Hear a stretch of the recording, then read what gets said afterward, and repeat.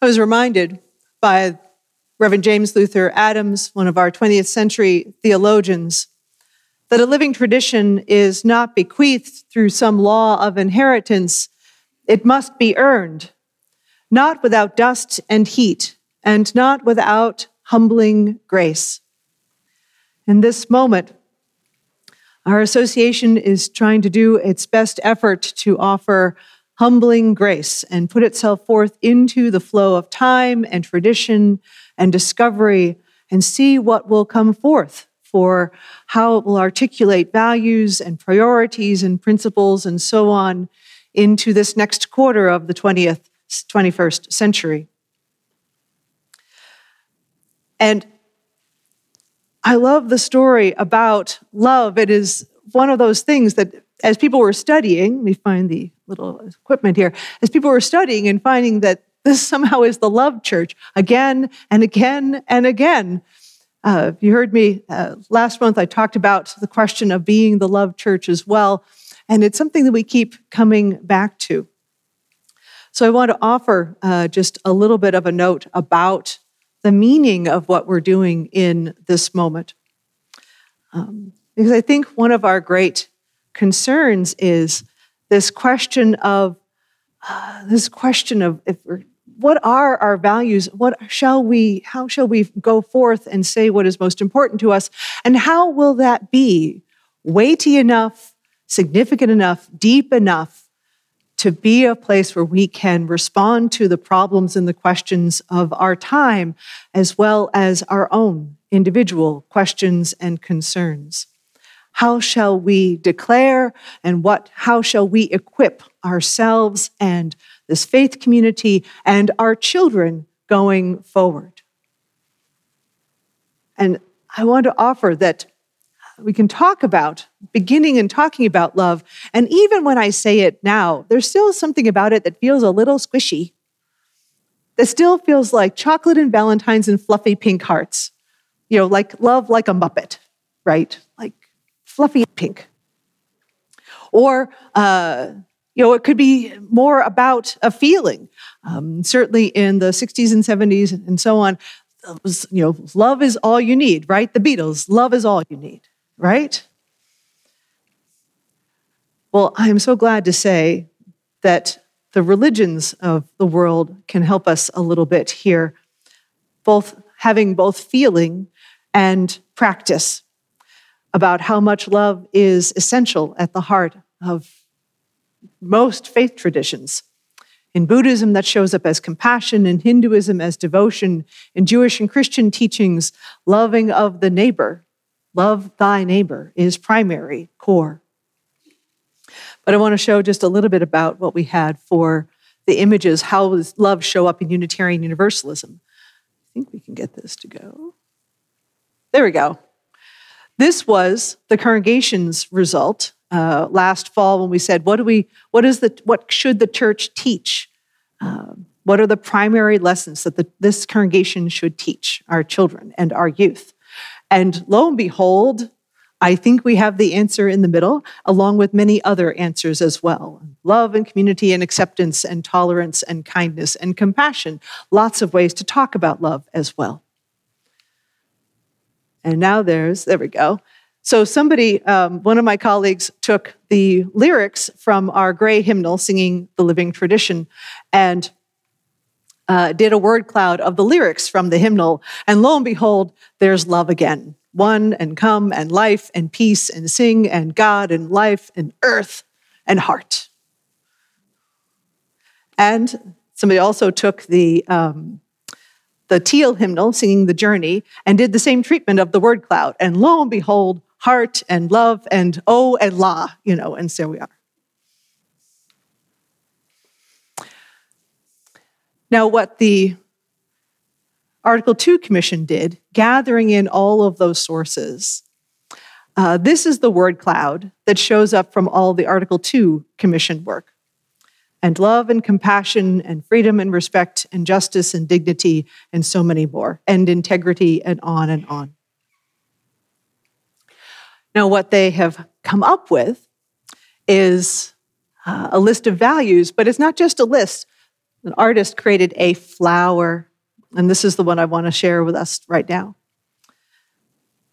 And you have printouts, so you have copies of the language that's proposed, the full text of the language.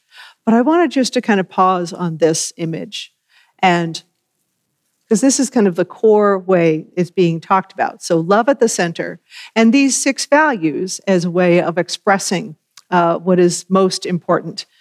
So it's not going to be the principles, the 7 principles or the 8 principles.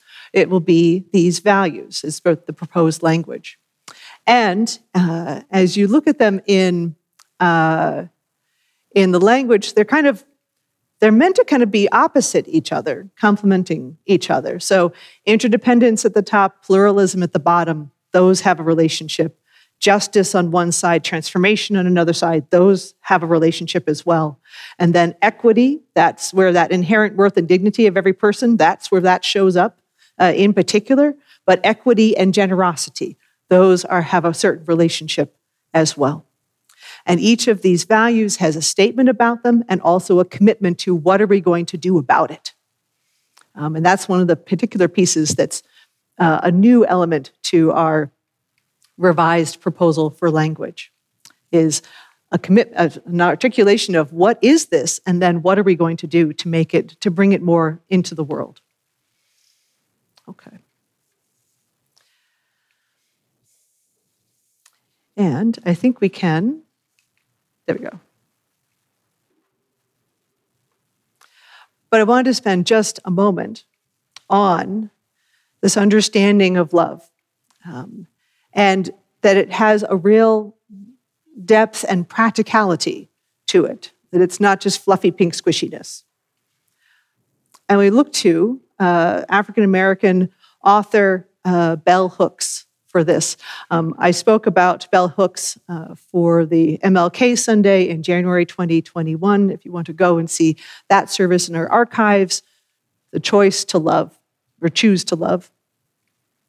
But Bell Hooks talks about a definition of love that is very much an active choice in it.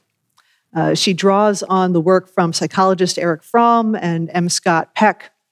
Erich Fromm's definition is that love is the will to extend oneself for the purpose of nurturing another's or one's own spiritual path. And she says, love is as love does.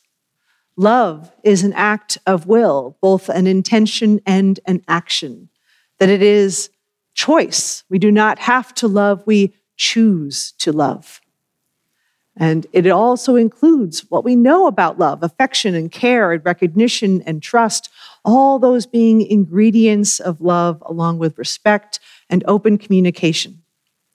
And this is counter to the instinctual notion of love. It's not falling in love. As M. Scott Peck talks about, the boundaries can loosen and you fall in love, but then there's a point at which the boundaries kind of show up again, then what do you do? This is choosing to love and being thoughtful about it. This is holding us accountable and responsible for our choices as well, and recognizing that the authority to do so is our own. Bell Hooks' concerns that it's when we learn faulty definitions of love when we are younger, kind of sets us up for challenge all along the way. And also, Bell Hooks recognizes how much that we so long for a real, deep, practical, fully embodied experience of love.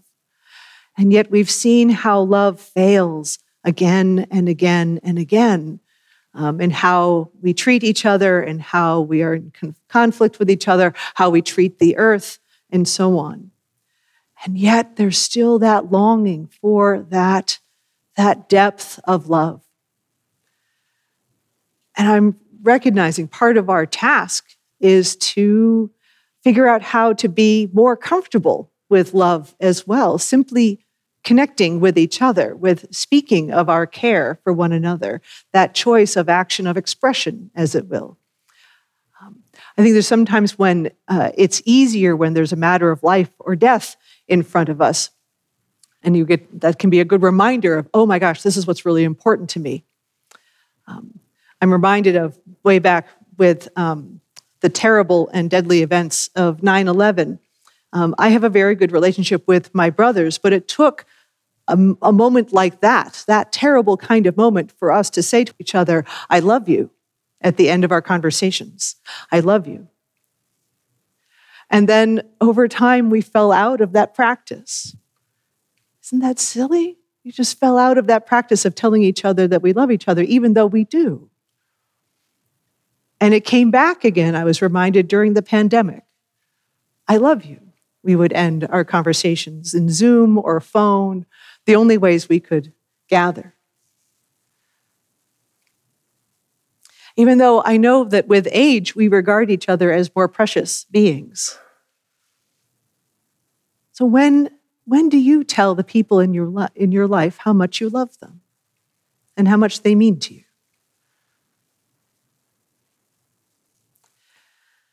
Every day, it is difficult to practice love.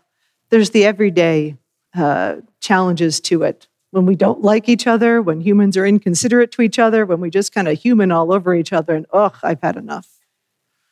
When someone blows through a traffic light or cuts through the checkout line, so many ways. Or when we're encountered with political treatment of one another, where people are blocking legislative processes to get in the way of good things happening, or manipulate laws for self-interest. We see how difficult it is to choose to practice to love when we see people doing terrible things economically and choosing to make money or humane treatment of our fellow beings. Or when people contrive to take away trans rights, when someone burns Planned Parenthood, and more. Love is important, Bell Hooks reminds us. We are bombarded by its failure again and again. And the bleak picture, she says, in no way alters the nature of our longing. No wonder our hearts are broken all the time, constantly, relentlessly, and yet we choose to love. And yet we keep choosing to love. Cornel West reminds us that it's not just about love itself, but also it's about justice. He says, justice is what love looks like in public. When we have committed and embodied and brought that forth, we show up one for another, even in despair. We extend ourselves, even when we are terrible to each other, because we know how much we need for love to prevail.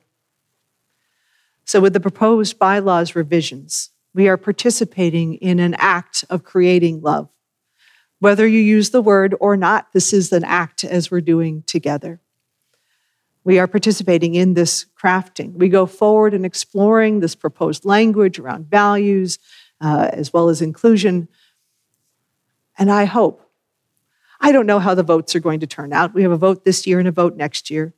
I don't know how those are going to turn out, but I think the conversation, the process, the reconnection, the bringing love forward is worth all of this effort. I look forward to keep talking with everybody as a congregation. I hope you'll continue to talk amongst themselves. I hope some folks will love to be delegates and be part of this process and have an impact in our larger association. And I look forward to talking with folks today after the service. If this process by itself results in a deeper understanding of love and its practice, that by itself will be remarkable. And I think these values, this effort, will bring us back into the great questions of our time and how we can have enough sustenance and depth to keep us moving forward. As Adams reminds us, a living tradition is not bequeathed through some law of inheritance. It must be earned, not without dust and heat, and not without humbling grace. So may we go forward and submit ourselves to this choice to love. Amen.